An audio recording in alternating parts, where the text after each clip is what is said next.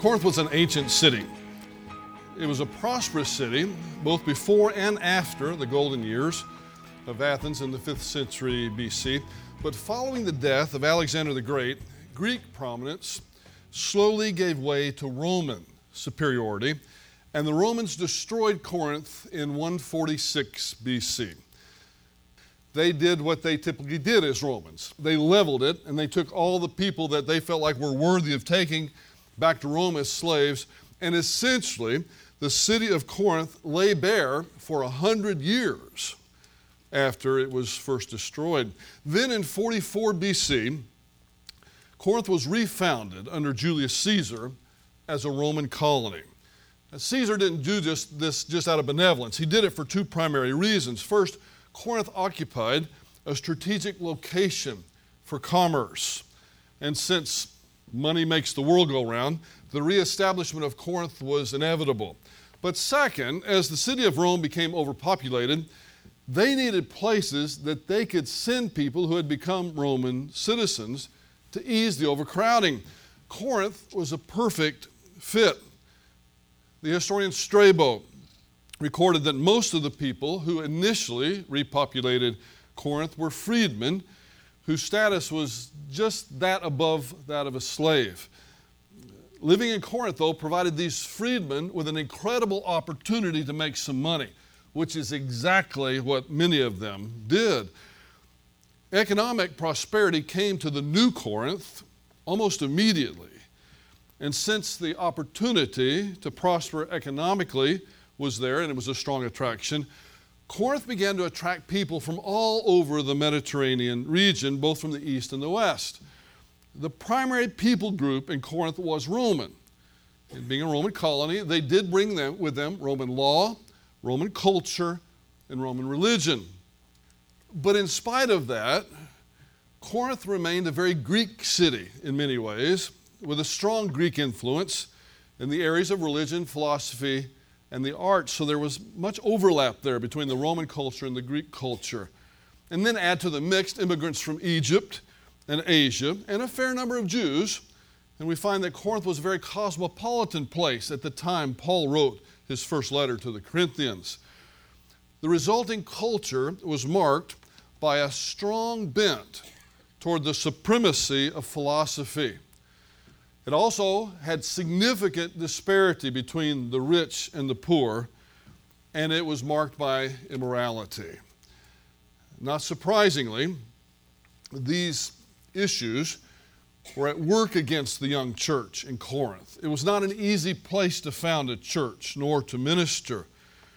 While Corinth was never Athens when it came to being a center of learning, they did have a prevailing culture of intellectualism, or might I say intellectual elitism. Now, the reason I give you some of this background is so you'll know why Paul wrote this letter and some of the overlay, because we finished the letter today.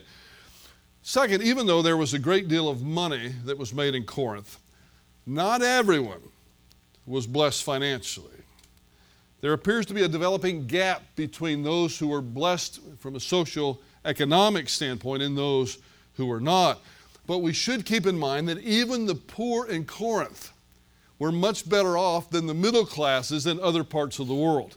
Does that sound slightly familiar to you? Well, if it doesn't, you haven't traveled very much, because the poor in the United States, believe me, the poor in the United States, or what are designated as poor here, are much better off economically than the middle classes of many, if not most, nations around the world. So it's the same kind of thing that was going on in Corinth. Now, as to this issue, the third issue, as to the issue of Corinthian immorality, Corinth did have a reputation for immorality that went back several hundred years before the foundation of the Corinthian church. In fact, the reputation of Corinth was so bad before its refounding, I'm talking about before Caesar refounded it, that the name Corinth became a synonym for fornication. Corinthianazo meant to act like a Corinthian or to commit fornication. Cult prostitutes were a common fixture in ancient Corinth. But even in the new Corinth, even in the Corinth that was founded by Caesar, the reputation for immorality was still strong. Some say the Corinthian immorality has been a bit overplayed. Maybe it has. Donald Guthrie, in his classic New Testament introduction, says that immorality in Corinth was probably no worse than immorality in any port city of the ancient world. The argument being that whenever you bring together money and women and men who had been at sea for long periods of time, bad behavior is going to happen. But to say that is something like saying Hitler was no worse than Stalin. You're not really saying very much when you say that. That's no compliment to Hitler. Both were evil. And even if the immorality problem in the New Corinth wasn't as bad as it was in the Old Corinth, it was still worse than other places that Paul ministered to. It was just like any port city of the ancient world, but it was an issue in Corinth, more so than it seems to be an issue in some of the other places like Philippi, for example, that Paul ministered to. It was a significant problem in the church, and we've seen that as we've gone through the study of 1 Corinthians. In the first 15 chapters of 1 Corinthians, Paul addressed 11 concerns of the church that had come to his attention. 10 of the 11 were behavioral. Only one was overtly theological, the one we've been studying recently with respect to the resurrection. Throughout our study of this letter, we've been stressing that believers have a responsibility to model Christ to the culture and not allow the culture to become their model for living in worship. The Corinthian believers had a lot to learn, and that learning should have led to love, which is the application of all that we know theologically. In that sense, a case could be made that when we studied chapter 13, it was the central chapter in all of the letter, the love chapter. But I want you to see it's not a chapter that's given in isolation. Paul's making that application to all of the problems that they had had, not just the problems with spiritual gifts. All the problems could be solved in Corinth if they would properly love one another. Only after coming to the point where they knew truth and then practiced the truth in love could they really be said to be living an effective Christian life. And isn't that what we want? Don't we want to be an effective Christian? One who truly glorifies God with our lives? Of course we do. Hence the title of the series that we gave quite some time ago, Learn, Love, Live. They first had to learn, and then as a result of that learning, they needed to love. And then once they really began to love, then they would really live. You know, so many people are taking up oxygen every day on this planet, and they're not really living. There are a lot of people that get to the end of their life, and on their deathbed, they sadly realize that they never really lived. Or that they breathed, their heart beat, but they never really lived. And what I mean by that, as a Christian, to have really lived is to have glorified God, to glorify God with one's life, to make a difference in this world. It's not necessarily a difference that everybody's going to be able to see.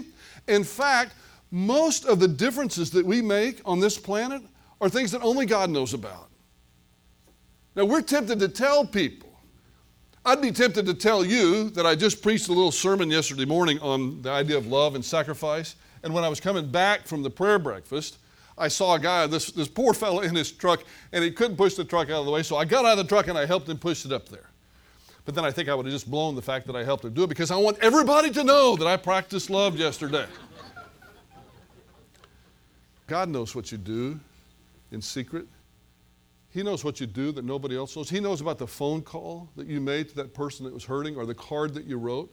You don't have to put it in the church bulletin. You don't have to have somebody pat you on the back for that. God knows the difference that you made in your kids' lives, in your grandkids' lives, and the sacrifice that you made for them, and the sacrifice that you've made for other human beings along the line, many of which you've forgotten yourself. God knows about all those. That's what I mean about really living. You don't have to be famous to have really lived. In fact, many famous people are more infamous than they are famous if you get right down to it. In many ways they are. And then they flame out in such a ways that we wonder whatever happened to them. I'm talking about really living.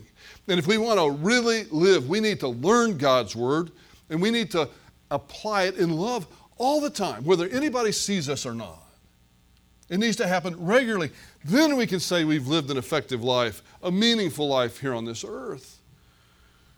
As we come to Paul's final thoughts in chapter 16, we're reminded that even though there are universal truths which are applicable for all times, for all Christians. This letter was written to a specific people in a specific context. Paul's going to make some concluding remarks that we'll consider today, that some of them may be considered housekeeping items for Paul. We're not going to spend a lot of time on the housekeeping items, but there is much to be gleaned from this chapter, and we'll spend some time on those things that are more universal in their truth. Here, Paul's going to give instructions in this chapter on the collection of an offering that was to be taken up for those who were poor. He'll mention his own travel plans, and then he's going to give some instructions with respect to Timothy and Apollos. Then in the concluding verses, he reminds us of the central application of the letter that I just mentioned, love. The application of applications. Without it, there is no positive Christian experience. Without it, there's no spiritual growth. Read along with me, if you will, in the first 9 verses of chapter 16. Now concerning the collection for the saints, as I directed the churches of Galatia, so do you also. On the first day of the week, let each one of you put aside and save as he may prosper, that no collections be made when I come. And when I arrive, whomever you may approve, I shall send with them letters to carry your gift to Jerusalem. And if it is fitting for me to go also, they will go with me. But I shall come to you after I go through Macedonia, for I'm going through Macedonia, and perhaps I shall stay with you, or even spend the winter, that you may send me on my way whenever I may go. For I do not wish to see you now just in passing, for I hope to remain with you for some time, if the Lord permits. But I shall remain in Ephesus until Pentecost, for a wide door for effective service has opened to me. There are many adversaries. When he's finished chapter 15, he has essentially finished the thrust of his argument. And now he's saying some goodbyes to them. But even in some of the goodbyes, we have some information that we should glean from this chapter. Just as the Christian should be organized with respect to his or her giving, the church should be organized with respect to the collection of the offering. Paul's going to delve into the subject of Christian stewardship much more in 2 Corinthians, so we'll wait to cover that idea in any depth there. But I do think that he gives us a hint of what he's going to say later in this one little phrase in verse 2, as he may prosper. We're to give as we may prosper. There's a principle of giving that we should keep in the forefront of our minds, and that is that everything that we have belongs to God. Everything that we have comes from God. We are simply stewards of God's resources. Now think about that for a moment. Because until you accept the truth of those statements, you'll never have the right attitude in Christian giving. Until you recognize that everything comes from Him, everything belongs to Him, and that we're stewards of God's resources, of His resources, not ours. It doesn't belong to us. Until we get that, we're always going to have a problem with giving. It all belongs to Him. And in an organized way, long before the plate is passed, each believer should prayerfully consider what will be given back to God and what will be kept for his own use. Having said that, you need to keep in mind, there's nothing wrong with keeping some for your own use. God gave it to you so you could do that. But there's everything wrong with the mindset that this is mine.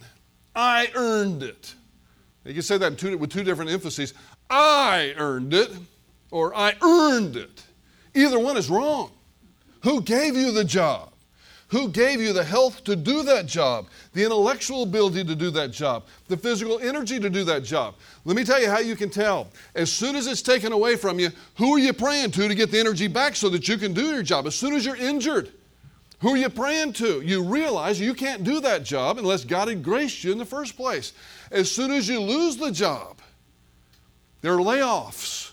Maybe fair, unfair, I don't know.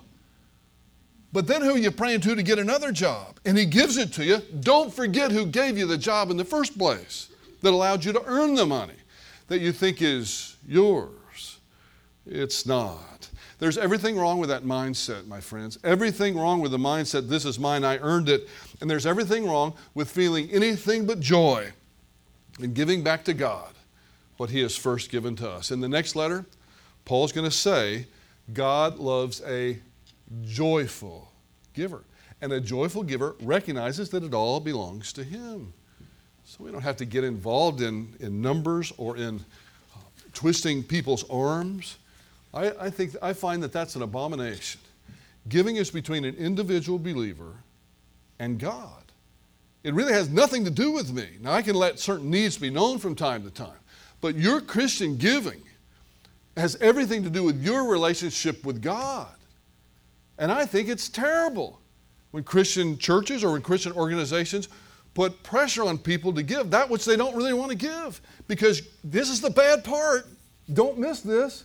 If you're giving something with a bad attitude and you really don't want to give it, you may as well have kept it.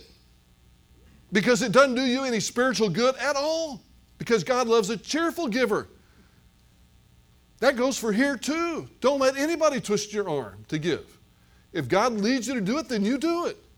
If he doesn't lead you to do it, then don't do it. But don't give with a bad attitude. That's not the way it works.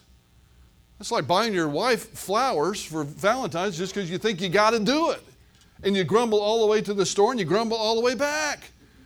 If she ever found out about that, you think she's going to appreciate the flowers? I don't think so. I wouldn't if the shoe was on the other foot. I wouldn't appreciate it at all. The attitude's what's count in the gift.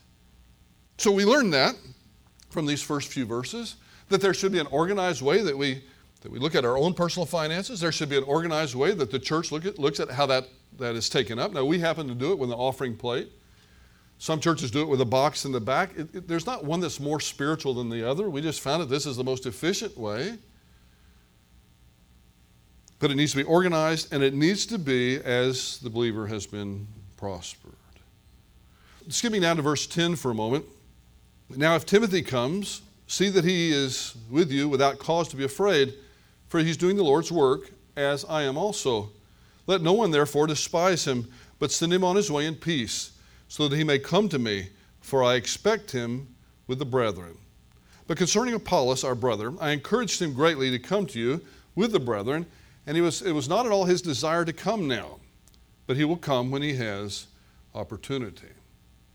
According to chapter 4, verse 17, and I know it's been a while since we covered that chapter, Paul had already or was about to send Timothy to Corinth as he writes this letter to minister to the church there.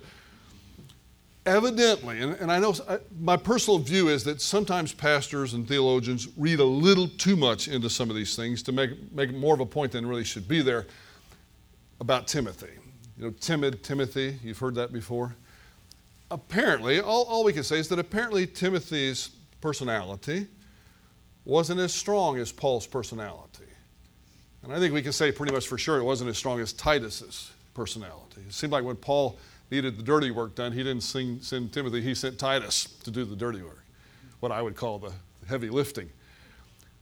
But Timothy apparently was more easily shaken than the Apostle Paul was. That doesn't mean he was a bad person. Doesn't mean he was necessarily a weakling or an immature person in any way. It just meant that was his personality. There's dozens and dozens of different personality types in this room here today. But the reality was, Paul was concerned that these people in Corinth, who had done their best to chew him up and spit him out, would really do even more to Timothy. And he's saying, don't do it. Don't do it. Because he's going to come and visit them again. He's actually already hinted that. And he's letting them know, listen, I'm sending this guy to you, and he's doing the Lord's work. And you know what that tells me? That tells me that it really doesn't matter what your personality is. Because ministry is full of people with all different kind of personalities. There is no one pastoral personality. There's no one missionary personality. There's no one Sunday school teacher personality. There may be a nursery worker personality. I'm not sure about that one. But no, God has gifted people uniquely with all different kind of personalities. And Paul's just saying, listen, you remember, he's doing God's work. When he comes to minister to you, He's doing God's work. And that's something that you should keep in mind, regardless of his own individual personality. Whether he has a powerful voice and he's very eloquent, or whether he's soft-spoken. It doesn't matter. Just so long as he's speaking the Word of God. And that's what Paul is saying here. With respect to Apollos, it almost seems like Apollos is getting a short stick here, because it seems as though Apollos doesn't want to come to Corinth. We really know very little about his reluctance to come to Corinth with Timothy.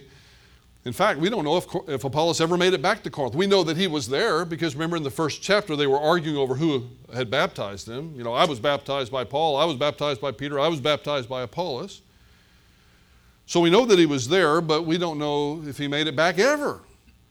And in my view, it's not useful to fill in the blanks with speculation.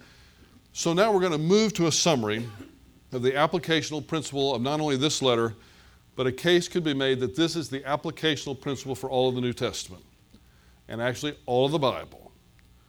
And that's in verses 13 and 14. But be on the alert, stand firm in the faith, act like men, be strong, let all that you do be done in love. The Corinthians faced danger from outside of the local church. And unfortunately, they faced danger from inside of the local church, from within the local church. In fact, most of the trouble that local churches face comes from within, not from without. Sad, but that's the truth. Those who wittingly or unwittingly do things to hurt the unity of the local church and the effectiveness of the local church will be disciplined by God himself. We have studied that over the course of our study of this first letter to the Corinthians. Paul will write later in his life, toward the end of his life, Alexander the coppersmith did me great harm. The Lord will judge him in accordance with his deeds. I wouldn't want to be Alexander the coppersmith that did everything that he could to put roadblocks in the way of the Apostle Paul's ministry. This disunity thing in Corinth was a big problem. That's why Paul started with it. And so Paul's saying, don't do it. Now there's times when churches have legitimate disagreements. We're not talking about that. But people who make it their life's work to destroy the ministry of someone else need to be careful. To be called an Alexander the coppersmith is not a compliment. And so Paul is telling them here, be on the alert. They were to stand firm in the faith. Here, the faith is referring to revealed truth. They were to act like men.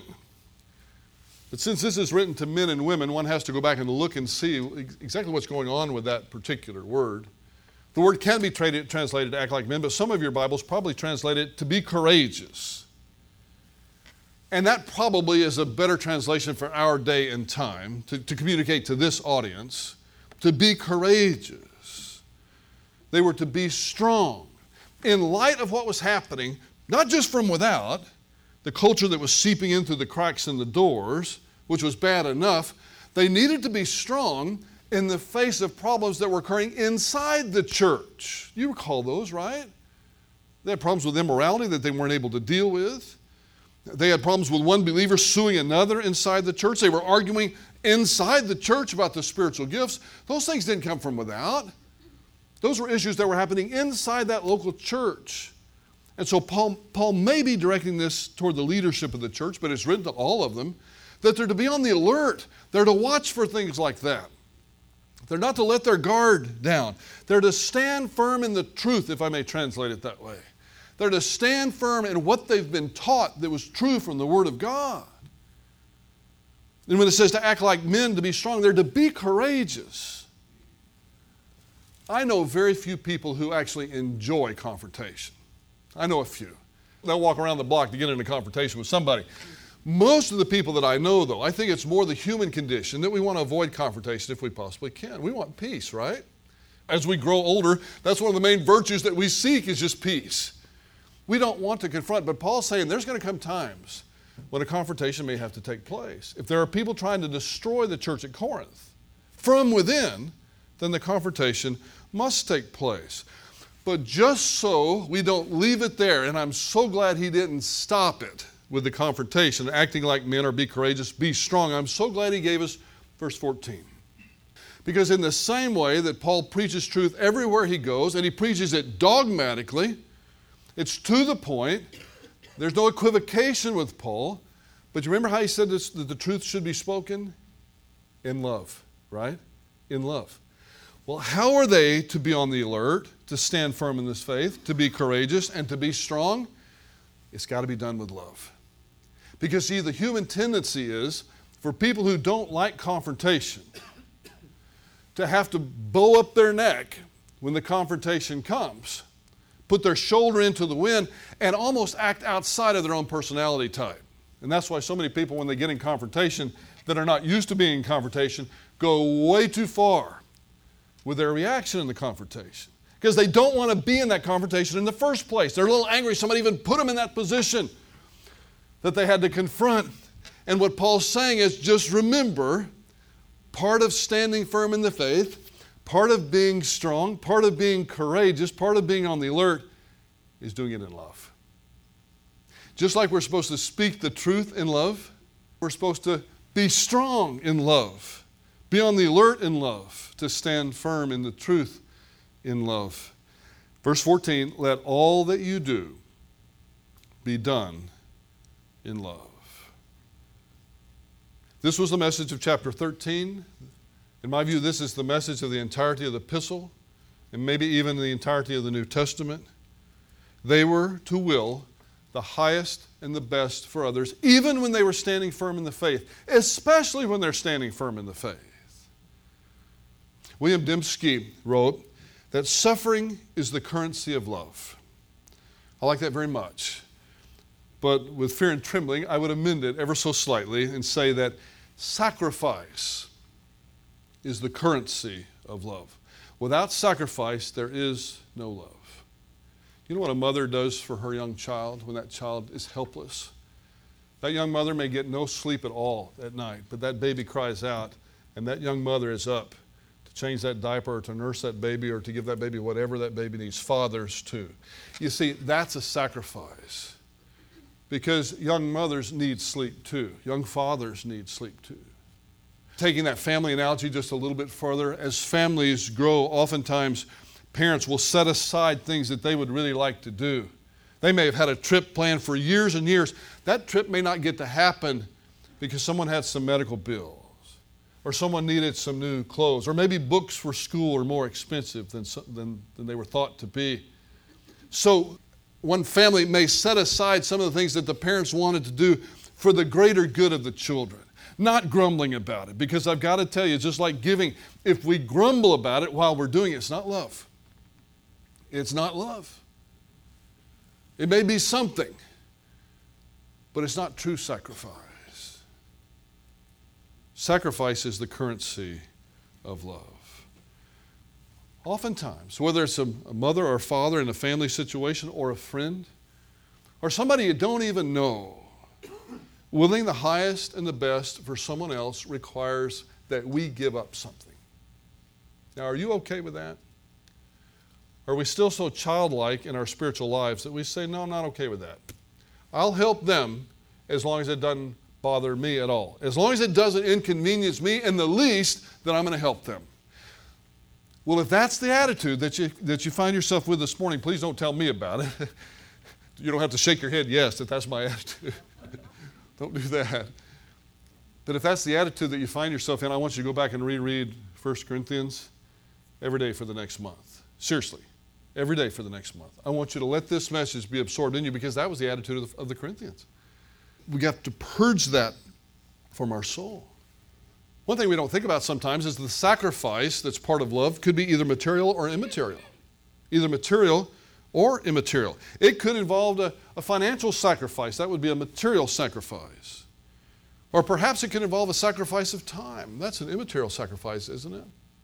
Getting up with that baby in the middle of the night, that's a sacrifice of time. That's a sacrifice of comfort. You can't put a money value on that. It may be a sacrifice of emotion. We may have to sacrifice our own emotional status for someone else. And let me give you an example of that. The scriptures tell us that we're to laugh with those who laugh, right? We should be joyous when somebody else is prosperous. We shouldn't look down upon them. We shouldn't be envious of them. We should be joyous when they're prosperous. But you know what it also tells us? That we should weep with those who weep. And I've got to tell you, it's a lot harder for most of us to do that. To give it up emotionally, to sacrifice emotionally for someone else, to come alongside and put your arm around them, and when they've just lost a child, or they've just lost a mother or a father or a husband or a wife, and they're weeping for tears to run down your cheeks too because you love them. You know why your tears run down your cheeks? Because you feel for them. And that's actually investing yourself in someone else. And that's an emotional investment. That's an emotional sacrifice. It would be probably a whole lot easier for you not to invest in them emotionally at all. To put your arm around them and say, listen, God works all things together out for good. See you next week at lunch. If you're not still upset. If you've gotten over this by now. Because you're a Christian, right? No, that's not love. That's not you haven't sacrificed a thing by doing that. But to invest in someone emotionally, and it's not easy. I'm telling you, it's not easy pastorally because it happens all the time. It's not easy individually, but it does happen all the time individually too, doesn't it? But that's part of love. Sacrifice comes in many forms, but if one is to truly love and thus carry the mark of a committed disciple of Jesus Christ, love is not an option. Love is an essential. Love was the answer to all of the Corinthian problems, and it's the answer to all of our problems as well. Problems with the church, problems with business, problems with marriages, problems with families. No matter what the issue, individual problems, the answer is love. As the letter ends, in verse 19, Priscilla and Aquila are mentioned. This is a couple with whom the Corinthians would have been very familiar. They lived in Corinth like Apollos. They were former residents of Corinth. They had lived there, and then when Paul came through, they left Corinth with Paul and set up residence in Ephesus. And we know that when they went to Ephesus, that they set up a house church in their home. And this tells me that there are times when God moves people from one location to another location, or from one local church to another local church. And if that's God's will, that's by golly exactly what you ought to do. If that's God's will. Because God may have had you fulfill the function for which you were attending that particular church for a while, and He may want you somewhere else. And that's cool. Everybody belongs to God. They don't belong to any individual pastor, any individual church. And Priscilla and Aquila, while I'm sure they were prominent members of the church at Corinth, they were needed in Ephesus. And so at the time that Paul writes this, he lets the people know that Priscilla and Aquila are doing quite well, thank you. And he mentions that they should greet one another with a holy kiss. In that culture, the culture of ancient Greece / Rome, because remember we started off today by saying it was a syncretistic culture between those two cultures. It was common for people when they greeted one another for men to kiss men, almost like with those air kisses that they do sometimes in other countries, and for women to kiss women. It wasn't customary for men to kiss women and vice versa. That wasn't the custom there. But that was the custom they had back then. It's similar to what you see all throughout Europe now. People do, I don't know if it's 2 kisses or 3 kisses. They never touch lips, but they kind of touch cheeks. It's like an air kiss. That was the culture then. It was a demonstration of love, hospitality. Now today, we may do it a little differently. I don't think that the command is itself to follow that particular cultural norm, but it's to follow the principle behind the norm. We may shake hands. We may give a hug. Some people don't like hugging. Some people prefer not to hug. And you can tell when that's the case. If they don't want to be hugged, don't hug them. All right? Some people love it. This is the only place they get a hug during the week. They love that. But the point is that we're to greet one another. And we're to be joyful when we do it. Because if we really love the people that we're greeting, it won't be hard. Shake their hand, ask them how they're doing, how their week went. It's just normal courtesy. So guess what? Normal courtesies do extend into the Christian life. And then in the final verses 21 through 24, they read this way: "This greeting is in my own hand." And then he signs it, Paul. It was customary for apostles like Paul, writers of the ancient world, to use people that were kind of like scribes, ancient administrative assistants in a way. And they would have written the letter down, but at the end of the letter, to authenticate the letter, what Paul's saying is, look, I'm signing this letter. This greeting, these last few verses, verses 21 through 24, apparently were written by Paul in his handwriting. So that's why he says, this greeting is in my own hand. Then he says in verse 22, if anyone does not love the Lord, let him be accursed. Maranatha. Now, Maranatha means, oh, come, Lord, or oh, Lord, come. Now, that's pretty strong. And remember, he's saying this not so much to the pagans outside the church. He's saying this to people inside the church. So there's a pretty big line that Paul's drawing in the sand. And you're either on the right side of it or you're on the wrong side of it. Paul wants his readers to be on the right side of it. The grace of the Lord Jesus be with you. My love be with you. In Christ Jesus. Amen. When we think back to all the problems that this rowdy group had given the Apostle Paul, and then he signs this letter, my love be with you. And not just, my love be with those of you that didn't give me a hard time. You notice what he said? My love be with all of you. Every single one of them. Even the ones that were the rowdy bunch there in Corinth. Even the ones that had given him a greatly, very difficult time. Even the ones that were having the problem with the immorality. He loved them. Even the ones that were having the problem with suing one another. He loved them. Even the ones that were not behaving well during the communion service. He loved them. Even the ones that had a hierarchy of spiritual gifts and thought they were all that because they had the gift of tongues and somebody else didn't have that gift. He loved them. People don't really adhere much to truth that is preached by people who don't practice what they preach. Now, nobody practices what they preach perfectly. Those that know me best can attest to that, and that's the truth. But you try to practice what you preach consistently, if not perfectly. And that's what Paul did. He ends the letter with love. On July 25th, 1967, the Beatles released their song, All You Need Is Love, via satellite to an audience of 350 million people. I believe Kim Monroe was one of the people in that audience that day. Not really. But 350 million other people were. All You Need Is Love. Remember that song? You can nod your head. That's okay. It's not a sin to remember that song. Frankly, I like the title. The rest of the lyrics are pretty lame. But they had it right in the title.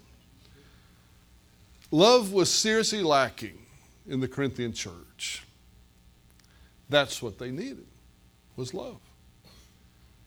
Years ago, I asked Dwight Pentecost what he would teach first if he came into a new work, if he came into a new church setting, and he was the pastor of that church. What would you teach first, Dr. P? I asked him. And he said, without any hesitation at all, he said, I'd teach 1 Corinthians. I was a little taken back by that because I thought sure he would say John or Ephesians or Romans, the things that all of us in the Bible church typically preach first. But he said, no, 1 Corinthians. And after I probed him for a while as to why you would pick 1 Corinthians, he responded, because almost every problem that a young church could face is introduced and dealt with in Paul's letter to the Corinthians, as well as the answer to all the problems that all Christians face everywhere. And that's love. Without love, there is no spiritual growth or positive Christian experience.